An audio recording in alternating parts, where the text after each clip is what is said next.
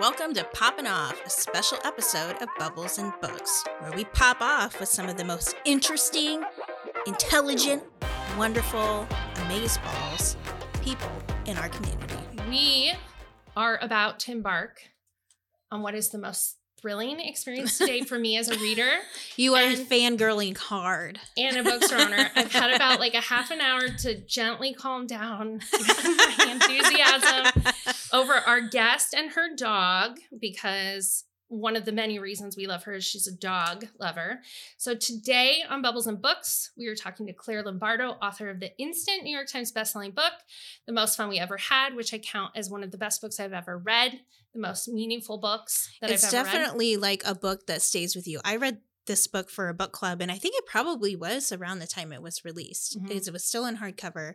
And, you know, we read a book every month, and that is one of the ones that has stayed with me, that's resonated with me. So thank you guys. So it debuted really in 2019, and it has been translated into at least a dozen languages. I love the French cover. Oh, me too. Yeah. Thank you. Yes, the legs on the stairs. Yeah, it remains a best-selling paperback at Dog-Eared Books and everywhere. So welcome to the podcast, Claire Lombardo. I'm excited to have the privilege to meet you and the opportunity to share you with our customers every day, as well as our listeners across the world. So welcome, Claire Lombardo. Thank you. Thanks for having me. It's a delight. Yeah. And speaking of delights, in the tradition of Bubbles and Books, fair warning, we're about to pop. Ooh. Yay! That was a good one. It's a celebratory sound. She is well practiced. My husband likes to think he can open champagne better than me, and I think he's full of it. Like, I am an expert. He thinks every time though, it's like I have the bubble over around him, but everywhere else it's a perfect open. So this is Preamble Catalyst Ridge Wine, sparkling rosé from the Willamette Valley. So sometimes we drink French. Thank you. Willamette. Oh, okay. Yeah, my aunt lives in the near there, and I learned it as Willamette. Damn it. Willamette, damn it. I'm not gonna forget. I only know that from playing Oregon Trail. Sorry, I poured a little honey. Only drink what you like. Thank you. You wanted to go there. That was like if you could get there without, typhoid or something. That would get. Sometimes, haven't you ever played Oregon Trail? Yes, when I was like 5. Oh, that's where you have to go Oregon here? No, it's one of your choices. That's how she knew the about Willamette Valley. Oh, see, this is what the blessing of trash carpet is. We're just like, whoops. It's like a party house. Let me introduce you to the novel, The Most Fun We Ever Had. Your novel tells the story of the Sorensen family over the course of 4 decades. This is like, as I told you, my jam, multi-generational family story, where I get to have the full experience of their lives. It starts from the moment that Marilyn Connolly and David Sorensen fall in love on the University of Iowa campus in the 1970s to 2016, when their 4 radically different daughters are set adrift by challenges as unique as their personalities. On the dust jacket, it so perfectly sums up the book this way. The reader is, quote, shown the rich and varied tapestry of the Sorensens' past, years marred by troubled adolescence, infidelity and resentment, but also the transcendent moments of joy that make everything else worthwhile. It's so beautiful. It is pain and suffering, but a belief in love and joy. So as I prepared for this interview, I returned to my hardcover edition, and I was looking at the beautiful ginkgo leaves on the cover that represent so much in the book. And all of the passages I marked still moved me in deep, deep ways, but also in new, surprising ways, because it's 4 years later.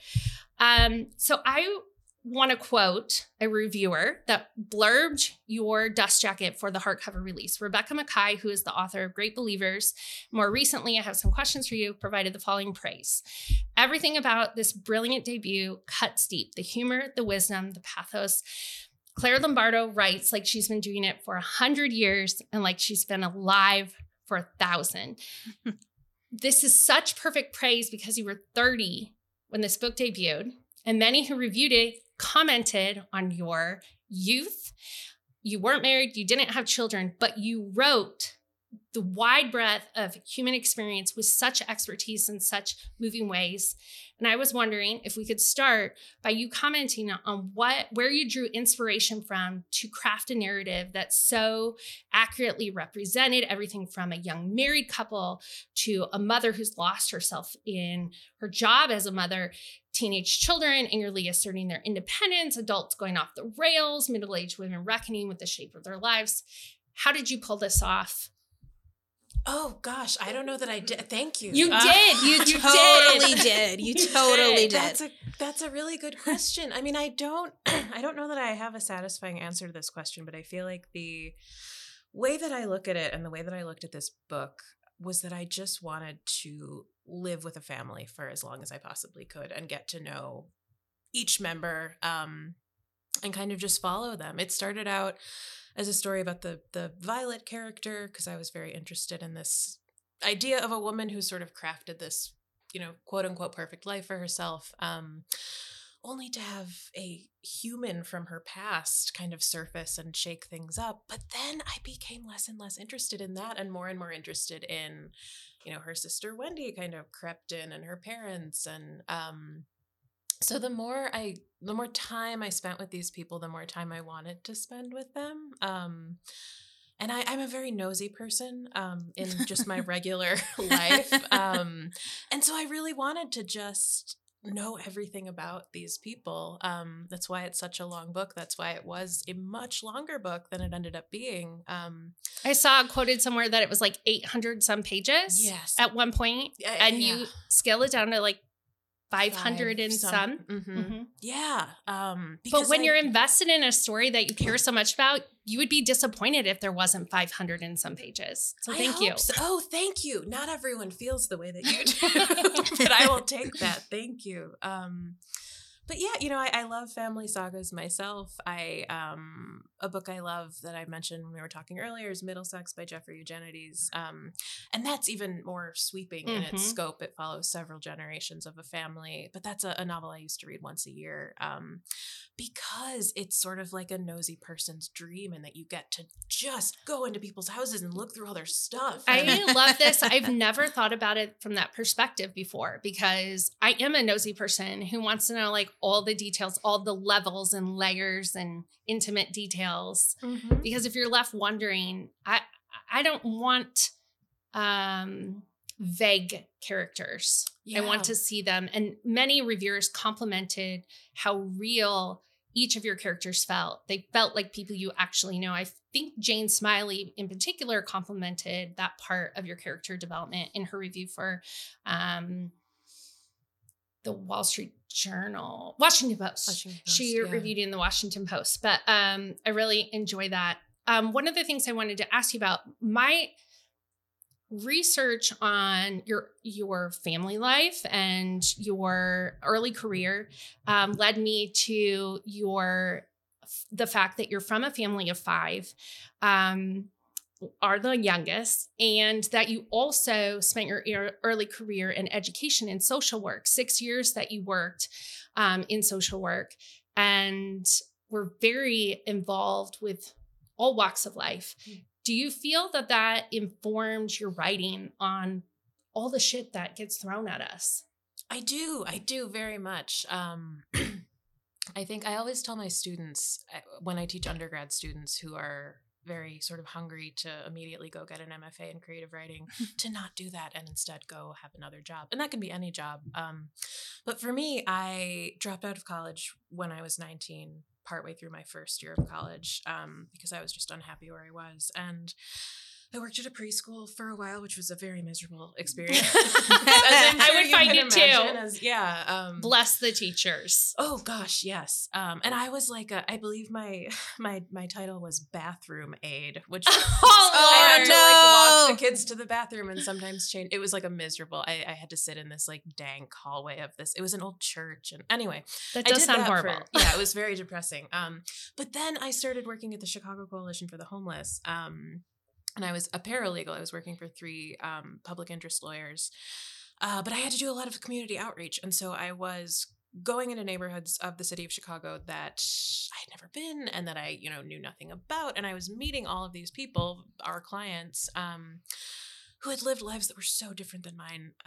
And one of the things that I was the person who answered the phone. So it was sort of my job to help people tell me their stories so I could then relay what their issues were to the attorneys that I worked for. And that was such a privilege to be able to kind of help people tell their own stories. And it was often people who had never been asked to tell their own stories or who weren't used to being listened to. So I got really good at listening. And so I think that certainly increased my empathy, but also my curiosity about people and my just awareness of places that I hadn't grown up in and people I hadn't grown up around. And so that's definitely a part of how I approach writing characters and getting to know my characters. I also had a professor in grad school who said that in order to become, and I just spoiled what I was about to say, but in order to write believable characters, you have to become those people. So instead of sitting down and saying, I'm going to write a story about person X, you actually have to kind of take off your writer hat and become that person. Do you sit with those characters then? Do you just sit in your own imagination as you contemplate what they would think and feel and do? Yeah. And with Most Fun, I did so much overwriting, and I would just say, Marilyn and David are going to the grocery store. That's never a scene that's going to make it into the novel, but I'm going to go with them and see what it's like. Or Liza and Ryan are in a fight. Oh, my dog is crying. They're in a fight on the way to the hardware store in the car. And so it was a lot of that, and just kind of putting people in pretty pedestrian, not very fictionally cinematic situations and seeing how they would behave. And that was a lot of fun.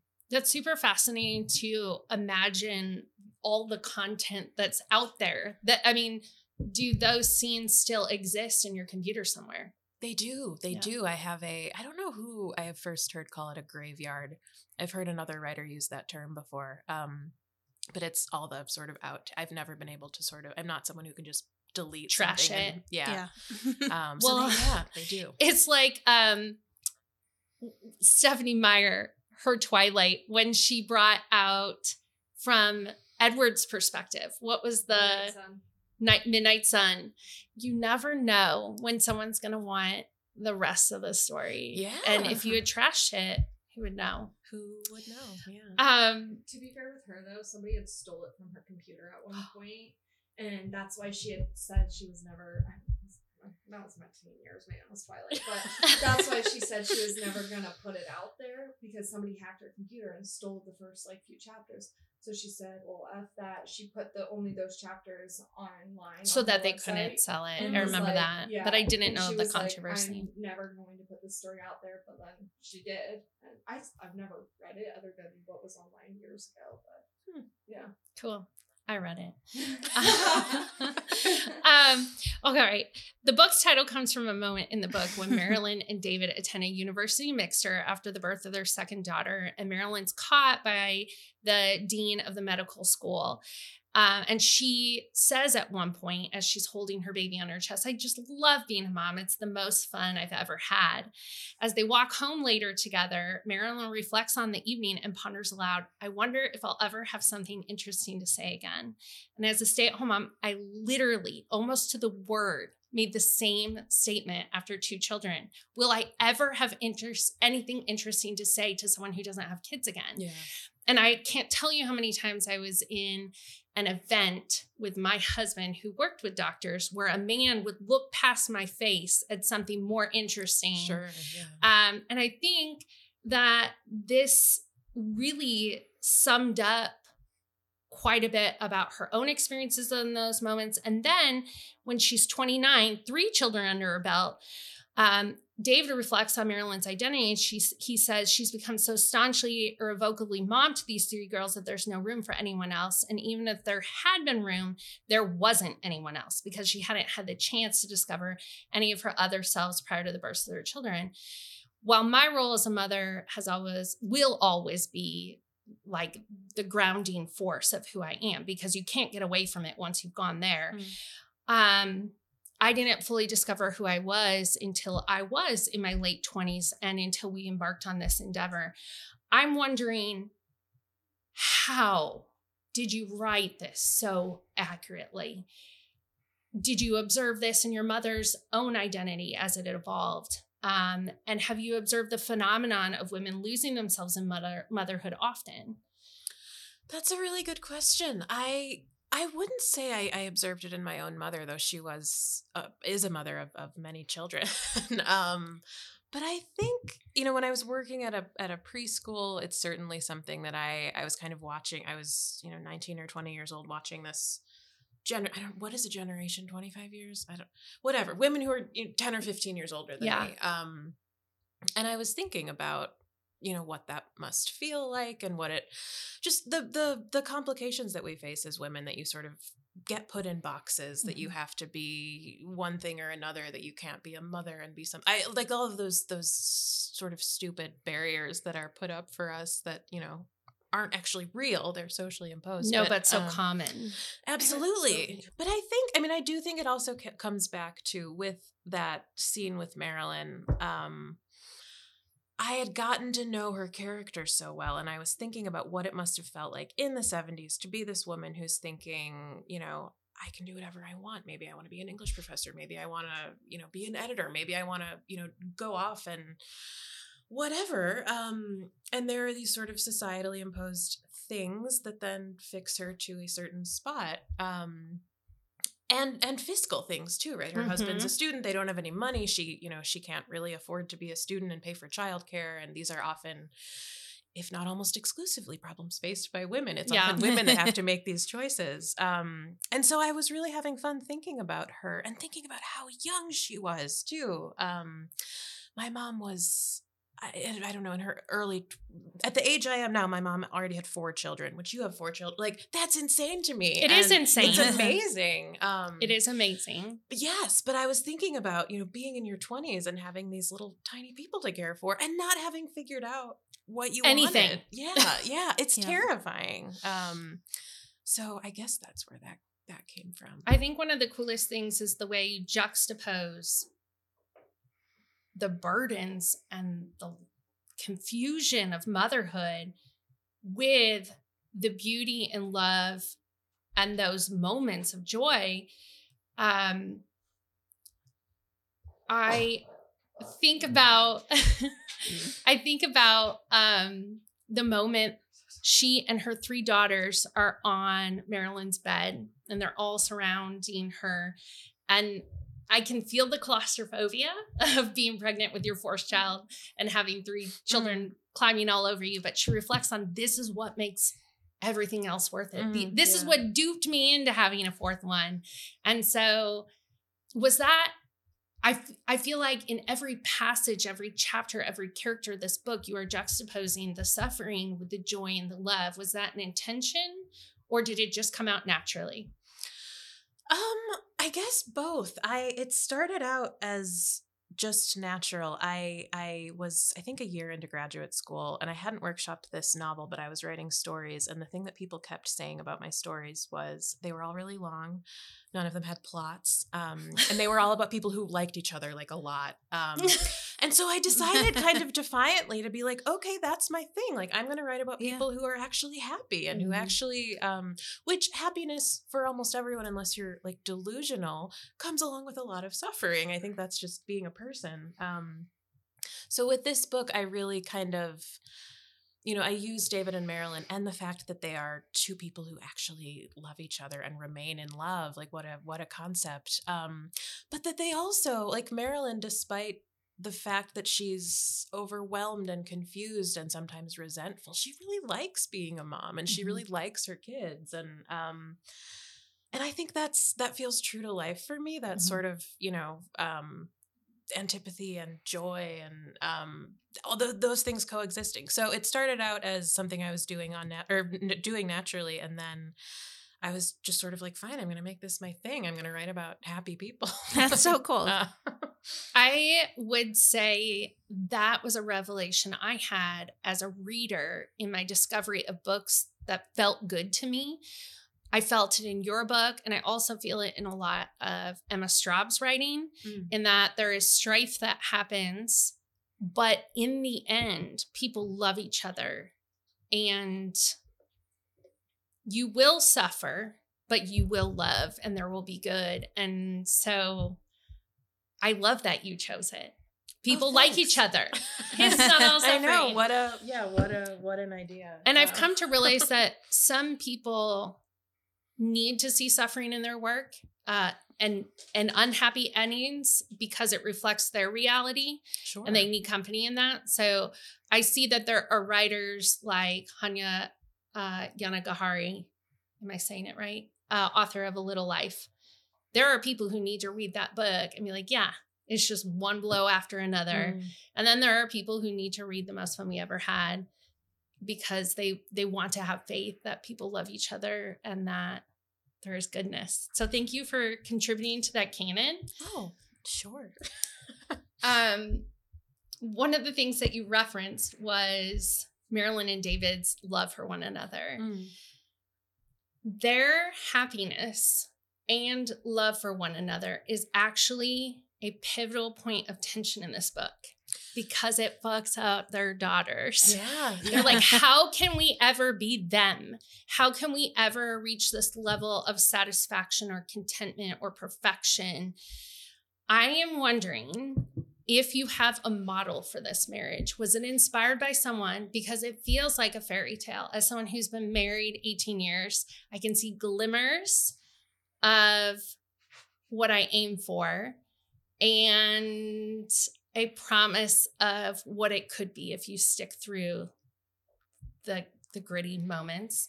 So did you have an inspiration, and why did you choose the great love as the downfall of the daughters? Yeah, that's a good question.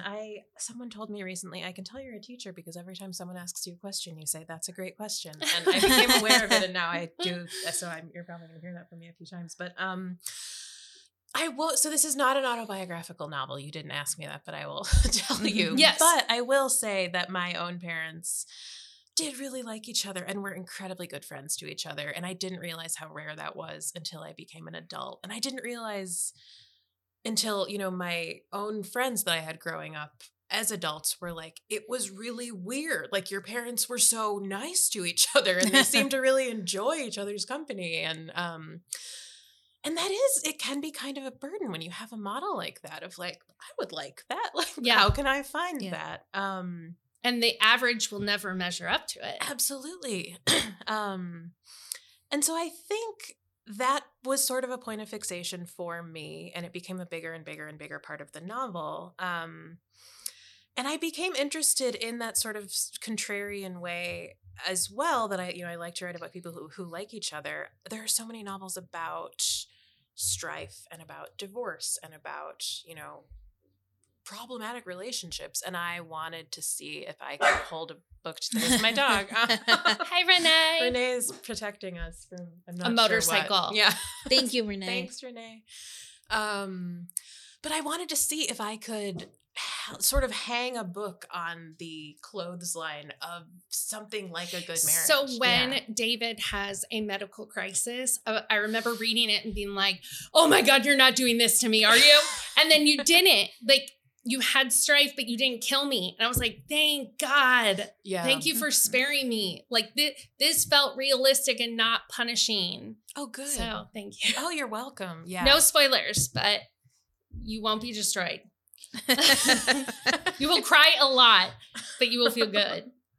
So the roles each of the Sorensen sisters play in their family are very real and relatable. I am one of 4 sisters, and then I have 4 daughters. Oh, wow. Okay. Yeah. So if someone says my sister speaks to her in the store, I'm just like, whoa, I got a book for you. Oh, good. Okay. So as one of 5 children, and like the Sorensens' tag-along sister Grace, who is distinctly younger than her siblings, as were you, I'm wondering if Grace's experience mirror many of your own. And whether the relationships between siblings mirror some of your own experiences. Yeah, that's a good question. So Grace, the things about Grace's life that mirror my own. So when I started writing this book, I was 24, and I was in graduate school for social work, which I ultimately dropped out of, but I was miserable. I was just living in the Champaign-Urbana in Illinois. in this terrifying cinder block apartment that was really depressing, and I hated my classes, and I was just not, I wasn't, it was not the right place for me at the right time. So I very much relate to Grace, who feels like I'm supposed to have everything figured out, and I don't. And so I'm just going to tell a lie about it. It's not a spoiler. That happens early, as I recall. I haven't read the book in a really long time, but okay, thank you. So I definitely relate to that. And I relate to having these sort of the sense that there's nothing you can do that 4 people haven't done already, sort of like watching these 4 people grow up in front of you. And sort just that sense of like, okay, that's been done, that's been taken, that's been so I did feel that way a little bit. The rest of Grace, and Grace does work at a woodwind nonprofit, which I also did in my 20s, which was one of the weirdest jobs I've ever had. Nice little cameo of a biographical info. Thank you. Yes. No, my editor's assistant, I remember, she was like the best, and she was like, Claire, I just, this is a really minor note, but I don't think anyone's going to believe that she works at a woodwind nonprofit. And I was like, I'm going to push back. Sorry. It's my Easter egg. It's real. I know. One. Yeah. But in terms of the dynamics, I still am quite a bit younger than my siblings. And I was a really quiet kid. I was a really sort of observant kid.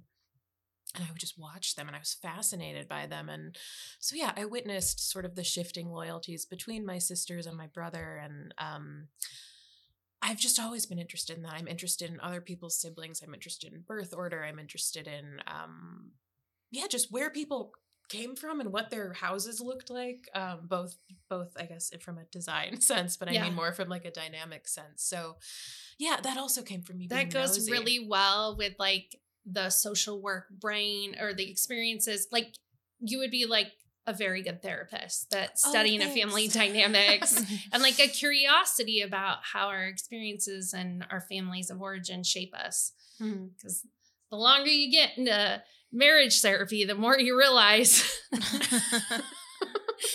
it's all good, guys. It's all good. Everybody should be in therapy for every part of their life. Speaking of which, that brings me to Wendy. Your description of what it is to love a difficult child or a child who has chosen to put distance between themselves and their family. Tears are coming to my eyes right now. It's so accurate. Marilyn reflects that Wendy was harder to approach, harder to soothe, harder to pity. She thought of all the times she had tried to comfort her as a teenager, all the times her daughter's stick-like limbs had remained flaccid beneath her touch, all the times Wendy had sneered at her mother's effort to connect. This is exactly what it is to love this child.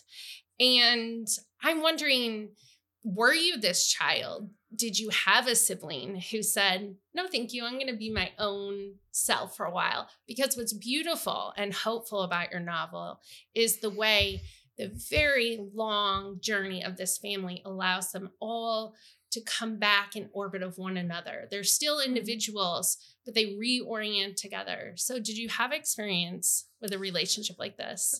I certainly pushed my parents away as a teenager, not to the degree that Wendy does necessarily. Certainly not necessarily, but I think part of that came from my own relationship with writing Wendy, if that makes sense. Sure. Because Wendy was such a difficult character to love, which I think you ultimately have to do. You have to love all the people that you're writing about, even if they're behaving badly, which is all Wendy does, is behave badly. And it took me a while with her to regard her as something other than comedic relief or a catalyst for plot, both of which she functions as in the novel. But I really had to come to empathize with her and look at her not just as an awful person, but as someone who's really struggling and who's, someone who, with Marilyn, she and Marilyn are actually quite a lot alike, which is one of the reasons that they butt heads so much. And so I really just became interested in that. And in my coming to love Wendy, I think that sort of antipathy with Marilyn grew out of that. Mm-hmm. But I'm also there is a teenage relationship in my new book. Teenagers they're the worst. And like, I was the worst. We were all the worst teenager, I'm sure. We break our parents' hearts. Yes, it's terrible. I think about that. And I'm very close with my mom now, but like my mom and I had a couple years where we were like it was not great. I mean, it was nothing terrible, but and so I'm interested in that, how we kind of become these other like little monster people for a few years and can do some real damage. And so I'm interested in that. And I grew up with 4 teenage siblings at the same time. So it's certainly something I was exposed to. I definitely think it's I was telling my daughter who read this, and also my daughter, my mom, my sisters, everyone's read it.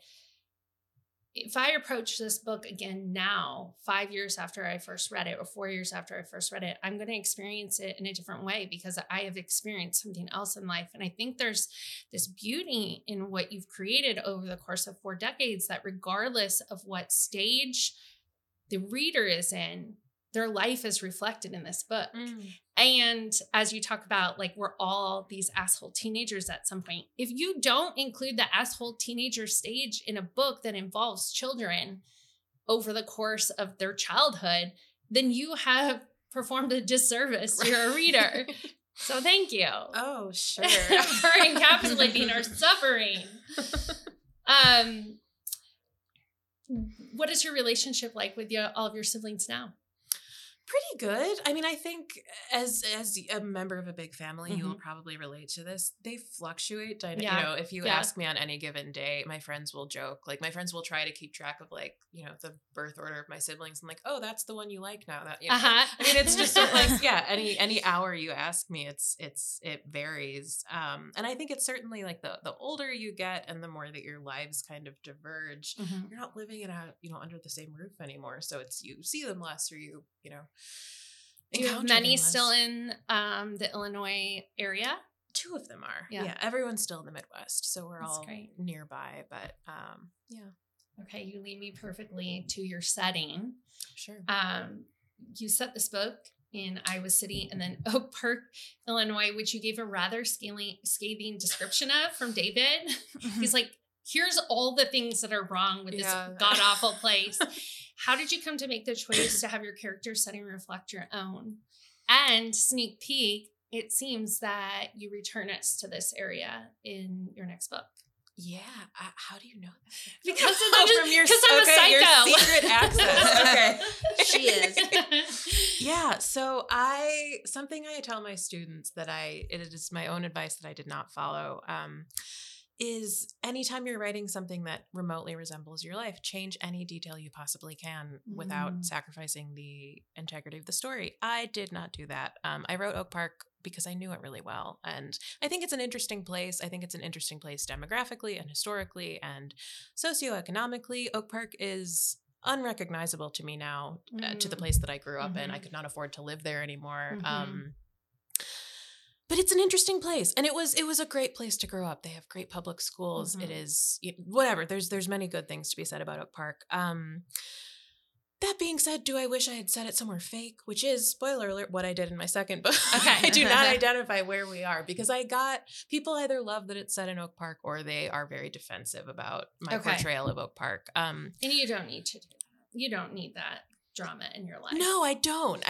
It's not a hill I want to die on. I don't care that much. I mean, I'm glad to have grown up in Oak Park. I'm happy that Oak Park exists, etc. You just don't need to debate versions of Oak Park with people. No, I don't. And it is a place that, I mean, like anywhere, Iowa City is like this. I'm sure Ames is like that. Like, depending on what neighborhood you live in, people have different perceptions. And that's something I find so funny. Like, people in Iowa City will say, well, oh, the people on the other side of the river are like the fancy people. And I'm like, we all live in Iowa. Like, okay. But that happens everywhere. So we joke in Ames that if you see a Beamer, it probably has Illinois plates on campus. Oh, okay. If you see a Beamer on campus, it's a kid from Illinois. Okay. Who came to Iowa State. Yeah. That is what I got for you on Most Fun We Ever Had. I could talk for 5 days. But I think Ellen and I would really love to talk to you a little bit about your life as a writer. Yeah, We have a lot of curiosity about I mean, you described the trajectory of your career in education really well. Like you dropped out of college for a moment when you were 19. You were a preschool teacher. Then you went back for social work. Then you worked for 6 years in social work. And then through a process that you've alluded to in some interviews where you just started to, peg away at the story, you discovered you might want to write. Could you talk about the moment at which you identified, I want to be a writer? When did it hit you? When did you kind of make that switch? Like, I'm going to do this. That's a really good question. I mean, I've always loved to write. I was a huge reader as a kid. I was a big sort of I would write these I loved like the Babysitter's Club and Sweet Valley and those like very plotty, teenage girl, young adult novels, I guess. Would they be young adult or middle grade? Probably middle grade. Okay. I love My nieces are reading the Babysitter's Club graphic novels right now. They're so great. Yeah. But I always enjoyed it as something I just sort of did. It's always been a part of my life. Books and words and writing have always been a part of my life. But it wasn't until I started social work school when I was 24, I think. Doesn't matter. And my father died very suddenly and unexpectedly. And I had been there for a few months and I basically got to social work school and started writing a novel at the same time. Cause I didn't really want to be there. And it is that sort of, again, that contrarian impulse of like, oh, you're telling me to do this. I'm going to go do this complete other thing. And then my father died and I sort of was unmoored and looking at things in a way I wasn't expecting to have to look at them. And I just decided, I just kicked you. I just decided, I remember where I was. I used to smoke cigarettes. Am I allowed to admit that? You are, because it's also a part of the narrative. It is. There's a lot of fight that impulse. I know. They talk about like there's always a kid showing up with a pack of Camels. I know. I loved it. You can always tell when a smoker has written a novel. Yeah, because of shows the presence up. It's honest. Yeah. But I smoked cigarettes at the time in this like terrifying commune apartment that I lived in. And I was in the parking lot smoking a cigarette in like the middle of February. And I called my mom and I said, I think I'm going to drop out of graduate school. And she was very kind about it. But I just sort of decided I don't like what I'm doing. And not like life is short, though it is. I didn't have, some sort of like cinematic moment like that. But I was thinking about kind of, am I doing what I really want to be doing? So I decided I was going to leave and I was going to give myself a year. And if nothing happened, that I would go back and finish my degree and I wouldn't have been penalized. I could just, take a gap year or whatever. So I left and I continued working on the book that became the most fun we ever had. And I cashed out. I had a savings account with about $700 in it. I cashed it out and used it to apply to graduate school, which is really expensive, as I'm sure if you have kids, you're facing that down for college. But and then I ended up getting in to a handful of places, including the Iowa Writers Workshop, which was that's like not. That's where we're going. That's not a minor thing. Yeah, that is really hard to get in there. Well, and it was very much like, as long as I'm spending all this money and doing this, I'm just going to throw my hat. It was not something that I ever thought would happen. So then I really haven't looked back. I have not looked back at my social work. I don't think I will ever complete it. I don't think it was. I do think there's a lot of overlap between social work and writing. I think there's. It takes a certain kind of person and a person who's interested in a certain. Who's just interested in looking at the world, I guess, exhaustively. But yeah, so it really, people don't like when there's like certain groups of people that I will not, or I actually like because I'm a contrarian to tell this story to, because it's people who are like, my kid is on this path and they have to do this and this and this to have this happen. And I'm like, I dropped out of school twice and everything turned out okay. Like, I'm so grateful for that message. I'm so grateful for that message. Like, thank you. I like to say, like, as long as you don't own a house, like, do whatever you want tomorrow. Yeah. Find a subleaser. Go live in this other town. Whatever it takes to experience. Yeah. I like your approach to life. Oh, great model for our children. It's very haphazard. Well, and you shouldn't keep forging a path that you recognize is making you unhappy. Yeah. Like just for the sake of that's not a quitting. different kind of novel. We've read them. Yeah. When people take that path and keep going down the wrong way, Yeah. it's miserable. Oh, sure. Yeah, for sure. We would love to have you tell us more about your Iowa Writers Workshop experience. We consider it one of the best in the world. We're so proud, even though it's not our city, that we're in the same state. And so many people, I feel like they go through the program and we might get an Iowa nod in a novel from an Iowa Writers Workshop. They'll be like, and then the person went through Des Moines. We're like, oh, you graduated from the Iowa Writers Workshop. Thank you. Yeah. That's how you identify smokers and I Iowa know. Writers Workshop Yes. grads. Oh my God, I love this comparison. That's so great. I'm going to look for them everywhere. What was that like? The first thing I think of every time I think of the Iowa Writers Workshop is the girls' Oh, yeah. episodes. It was like, Yeah. and then she went to the Iowa Writers Workshop and it's like kind of a shit show. Yeah. What did you think of that? Did you watch that episode? I did. I watched it. I watched it I remember watching it on the treadmill. I had applied to Iowa, but I hadn't heard back yet. And I remember watching it and just being like, huh. Yeah. It was not a favorable portrayal. No, it was like kind of like a mess. She got yeah. there and she's like, I don't like this. It was a strange arc in my opinion. It was an underserved arc. I agree. Yeah. So would you say that your experience with Iowa Writers Workshop was much better than Lena Dunham's? I would. Yeah. What is the program like? Like, how long are you in it? And what do you get out of it? So you're there for 2 years. A lot of people opt to stay for a third year to teach, which I did. I stayed for more than a third year, I guess. I'm still there. But so yeah, it's a 2-year program. The benefits, I mean, I really can't. Iowa changed my life. I have really nothing but wonderful things to say about it. I was really lucky. I mean, it's, as with anything, it is determined by the people that you're there with. And I got so lucky because I had such a lovely cohort of people, and it was very diverse across the board. I was 25 and I was one of the younger people.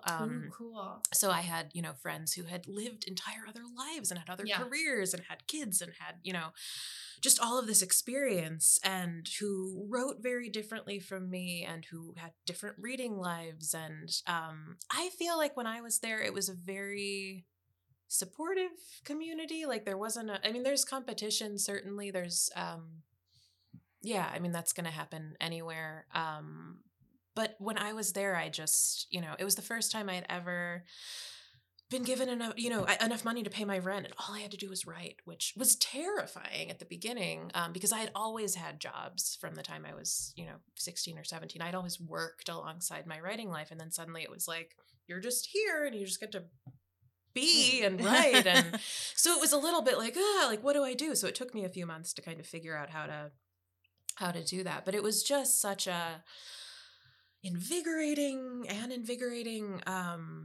just wonderful. All I did was read and write, and I took every class I possibly could. I was such a dork, and it was just so much fun. It was just, I have not been able to, and I talked to my friends who I went to school with, and all of us are always talking about, like, how can we have that again? Like, how do we, even though at the time it was stressful and it was overwhelming and intimidating, and it was the most fun you ever had. It was the most fun I ever had in my whole life. I'm so jealous. What do you think sets that program apart? Because there is no program like that is cranking out writers like that one is. Yeah.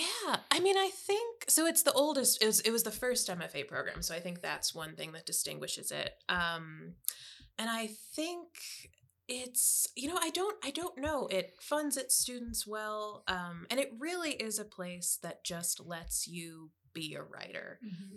You have to teach sometimes, but it's usually just one class. So it's not like you've got a 4-course teaching load and you have some time to work on your stuff. It's really a place that gives you this unbelievable gift of just 2 years of time to write.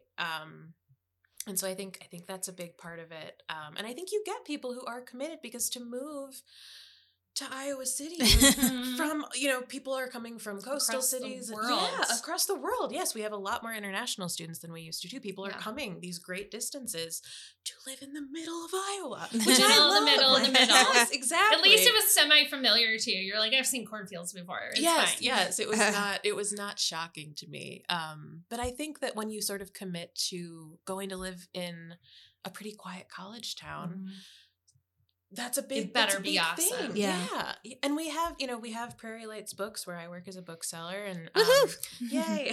But we have, people come through Prairie Lights on their, national book tours, and it's, it's an institution. It's been there since, oh God, I should know this.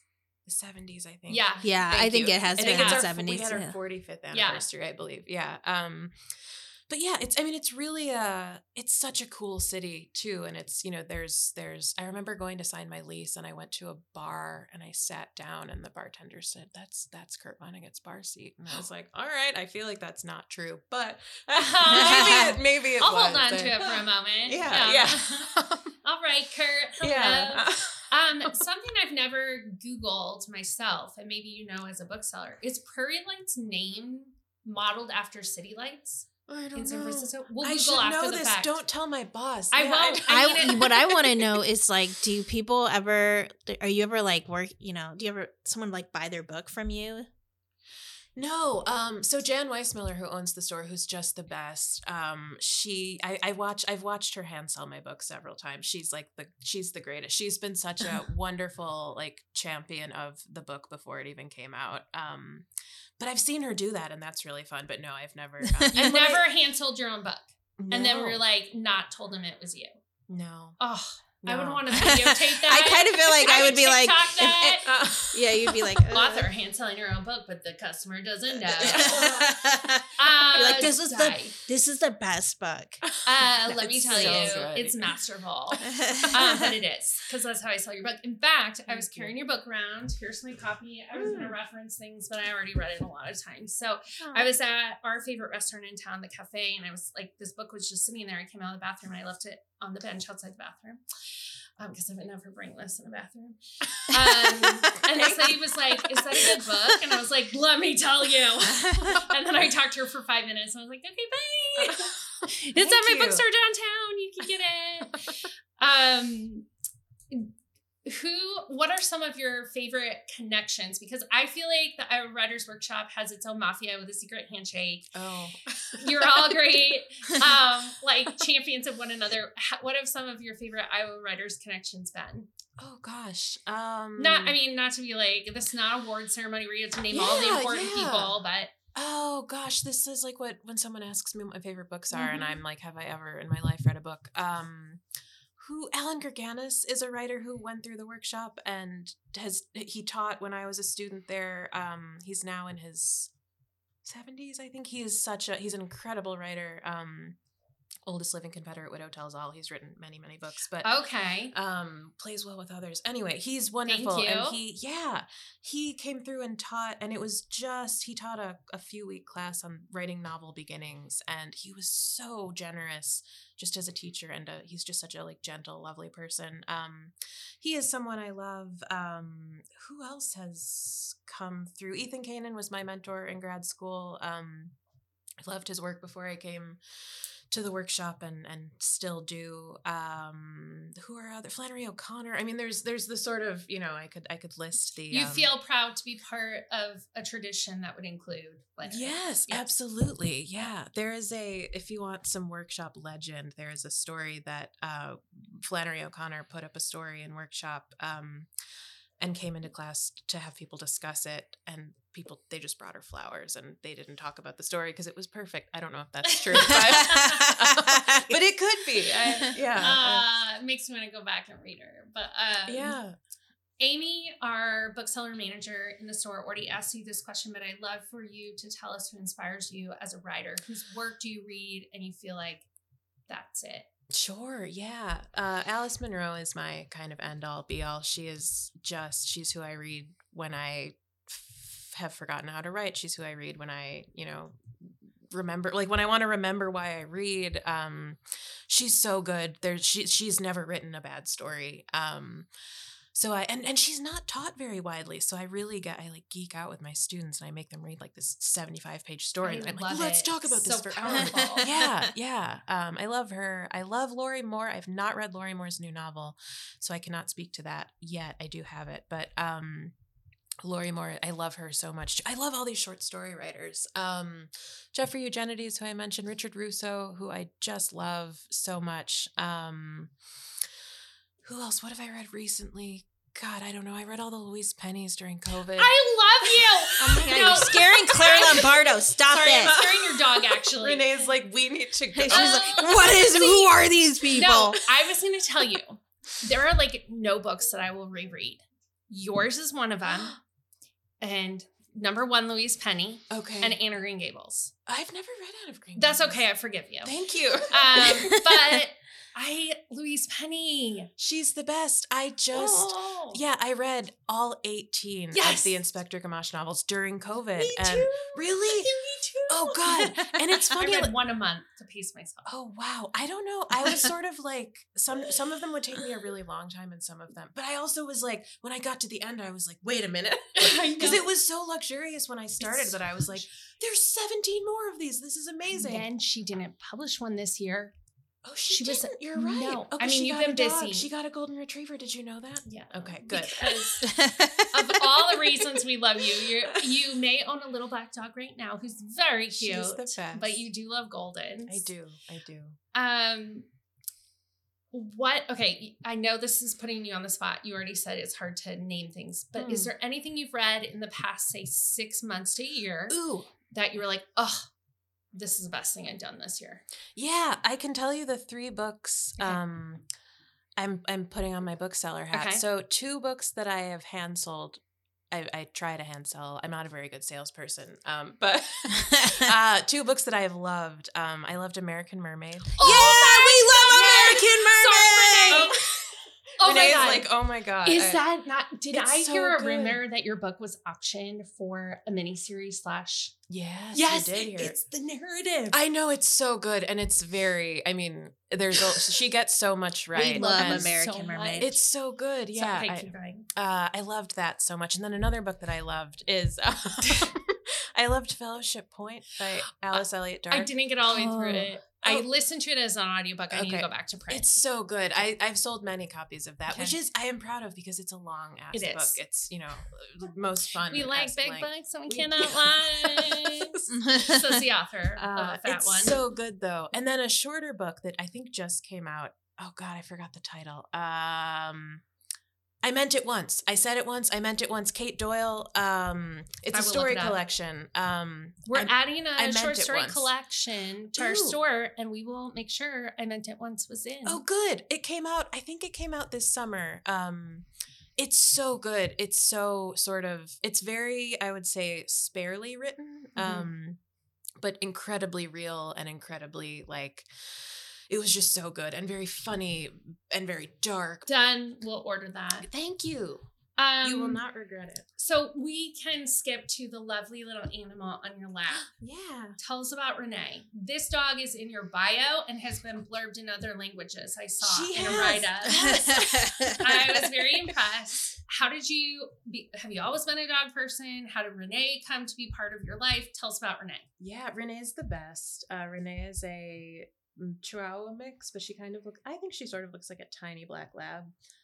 She's not like when you picture a Chihuahua, you picture like tiny. I like Chihuahuas, but she doesn't look like a Chihuahua. She maybe has like a Chihuahua nose. Yeah. She's got the little profile. I got Renee when I lived in Philadelphia. Her name was Tinsel at the time, because it was before Christmas, and she had 2 relations who were in the shelter with her that I don't know if they were her sons or some other kind of relation, and their names were Krampus and Dreidel. And I was looking at Krampus, who was sort of like a long-haired little black dog, and there was this little tiny face over his shoulder, and the woman at the shelter was like, that is Krampus's mother. And it was Renee. And so Renee is the best, and I've had her for 3 years, and I have always been a dog person. I grew up, like I was telling you earlier, with golden retrievers. So we had Bo, and then we had Cooper, and then we got a yellow lab named Henry when I was a teenager. So and my parents always adopted sort of slightly older dogs. So we had this succession of older giant dogs who were the best. And I never thought I would get a tiny dog, but then I got Renee, and we are people. Someone told me yesterday I had to get new headshots taken, and my photographer, because I brought Renee with me. And he said, "You guys look a lot alike." I mean, which we kind of. I have to say that when I discovered that an author is a dog person through creeping on them on social media, my esteem for them does rise a bit. It's like a major bonus point. Like, I agree. Yeah. Cat people probably are great too, and they probably write great books, but No, bitch. yeah, you're a cat person and a dog person. You just own cats. Yeah, that's true. Yeah. But so does Renee have any funny quirks? Oh Lord. Or preferences? Yes. Renee is a funny quirk and preference. Yeah, she is a very particular dog. She is I don't even know how to describe her. She's saying hi to people outside our recording door. Can I also just say that your dog at the moment is napping on a boot tray? A boot it's tray. Amazing. It's so good. Yeah. Yeah, Renee is very quirky. She is a very particular dog. She was rescued from a hoarding house, so I don't think she ever really learned how to be a dog. And now we live in Iowa City, and we have a big yard, and she's like loves to chase. It's just been I get emotional about this because I love dogs so much, but she didn't really have a great start to her life, but now she is living her best life. She also has a lot of outfits. I did get her Halloween costume for this year. Ooh, what's she gonna be? Thank you so much for asking. Yes, please tell us. She's going to be an artist. There's this costume. Does it have a palette, and does she walk with it? Jeans. Yes, it does. I saw one of her previous outfits like that on your Instagram. What was she dressed as with like a body in front? She was a UPS driver. Oh God, I love that. And she was a doctor. She also has a rain slicker that my sister said made her look like the killer from I Know What You Did Last Summer. Yes. Spoiler alert. Yeah. It's just Renee. Right. She's harmless. She's when I got her, she was wearing, that's what I remember. she's so tolerant, but she's also just like, get the fuck away from me. She never wore it. I lost it.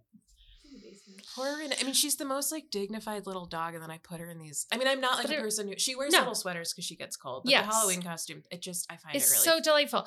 So we've already talked about one of our favorite reads this year. Lovey and I are going to be American Mermaid. We're wearing mermaid tails. Oh my God.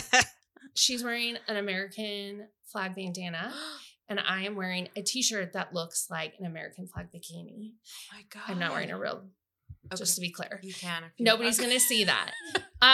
But that's how we roll. My God, and last year we were lessons in chemistry. I was Elizabeth Zott. She was 6:30. My editors, but you guys would get. Yeah. Your editor is wonderful. She's the best. She's the best. I as a bookseller and a bookstore owner and a buyer now, I've started to learn those levels of imprints and then editors, and then the fact that you share that editor is like, I found my jam. This editor really is making the books I need. Just give me the next one. Come on. Yeah, there's a really good one coming out called The Husbands. Keep an eye out for it. I just read it. You may be getting a galley soon. Okay. Yeah. Put it on my list. Yeah. Oh God, I don't remember her name. Holly. The Husbands by Holly. Yes. It's coming out in the spring, I think. But yeah, I always know when my editor sends me a book that I will like it, which is a nice way to feel about someone sending you books, because it's not always the case. Oh, wow, look at that. That's amazing. Look at the clock. She did not love the clock. Okay, that's okay. And she only sort of likes costumes. So yeah, Renee's got her beat on that. Renee wore them long enough for to a picture. She won't even pose. Sometimes if I hold her, she was a rocket ship. Anyway, I'll stop talking about Renee's Halloween costume. I love Renee's career as a fashion model. She's really good. Yeah. She is really good. And I actually do think she has great people and dog skills. Because she walked in and met Lovey, the shop dog, who's got quite some swagger at our store. And they're just little BFFs now. Just chilling out. Yeah, she's very chill. Her best friend in Iowa City is a 100-pound yellow lab named Robbie. So she really likes that's big such a dogs dog town too. Like it's such a Yeah. great town to walk dogs and to go around campus town and downtown. Yeah. So, I have done a really bad disservice to Ellen in that I've monopolized all your time. So, Ellen, my co-partner, if there was Has anything been you wanted to silent. ask, No, I was just wondering what you're working on because Thank we've you. got. I know that there's something coming, Yeah. and Hopefully. we are anxiously awaiting. And I don't know what all you can tell us. yes, but tell us what you're comfortable telling us with, and we will eagerly lap it up as soon as it's in our hands. Oh, thank you. Yeah, so my second book is coming out in June, I believe. It is called Same as It Ever Was. Let me see if I can pitch it. I'm still not good at that. It is about a woman named Julia who is in her 50s, and she has what appears to be a really lovely life. She has a husband that she loves and 2 teenage 20-something-ish children who are doing well. And a little tiny black dog who is obsessed with her. She is obsessed with back. And she runs into an elderly woman at the grocery store, who is a friend of hers from her past, and she kind of loses it after that. And then you find out why. So it really ends up being an exploration of one woman's life from kind of for a while. So it's coming out. Yeah, it's coming out in June, I believe, with Doubleday Books. And yeah. So can't wait. I have a question for you Sure. about BISAC information. As a bookseller, you know how books get tagged certain ways. Yeah. And just a little add-on, I want to know your opinion. So I was looking at the most fun we ever had, and I was looking at the BISAC, and it was like fiction, literary, women, family life. And I'm like, sure, yeah, got me all the way there. Do you, because I was thinking about this, do you have objection to the BISAC women, or do you take it with pride? Because I wonder, like, where's the BISAC men? That's a great Like- question. Yeah. That doesn't. I feel like there's There's men's not one. health or like Yeah. but there's not. Yeah, If it's like fiction about the male Men. experience, it Yeah. doesn't say Well, those poor men aren't getting represented. I Oh, it's know. men's fiction. This is men's fiction. Yeah, there are no books about men have ever been written. Yeah. No, I mean, I don't. You raise a really good point. It's not something that upsets me. I do think there's a tendency to dismiss women's fiction, which I hate because. Also, most contemporary literary fiction is women's. Like, whatever. Yeah. It's a very Yeah, female-driven women are industry, writing like- the best books. That's Yeah. just facts. Hands down, the Not great saying that writers there today. aren't dudes doing a good job, but Of They're course. contributing. Good for them. But like the great writers today, who I believe you are the newest addition to their canon, Anne Patchett, Barbara Kingsolver, Donna Tartt, these women are knocking it out of the park. So like, Thank yeah, you. we might as well hold that badge with pride. Totally. Yeah. And I think, I mean, my novel is the most fun we ever had is primarily about women. I'm always really excited when a man reads The Most Fun and talks to me about it. Yeah. Because I do think that it's easy to look at it and say, oh, it's a novel about women. It doesn't apply to me. And so whenever there's a man who actually reads it and then is like, oh, it's actually just about people. Like what a concept. Yeah, right. And men come from women. So That's you know. true. That is accurate. You should figure it out. Okay, well, that was my curiosity. So the way we end is with a cheers to keep the champagne flowing and the books going. And thank you Cheers. for joining us on this special episode of Bubbles and Books, Popping Off with Claire Lombardo. Thank you so much. This was such a delight. And now I'm And going to we like will pass out and anxiously go to await. bed and I'll just dream about, oh, I met Claire Lombardo. Thanks for joining us for this special episode of Popping Off with Dog-Eared Books. Be sure to like, subscribe, and comment if you enjoyed this. And if you know of someone we should interview on a future Poppin' Off, DM us in our social media.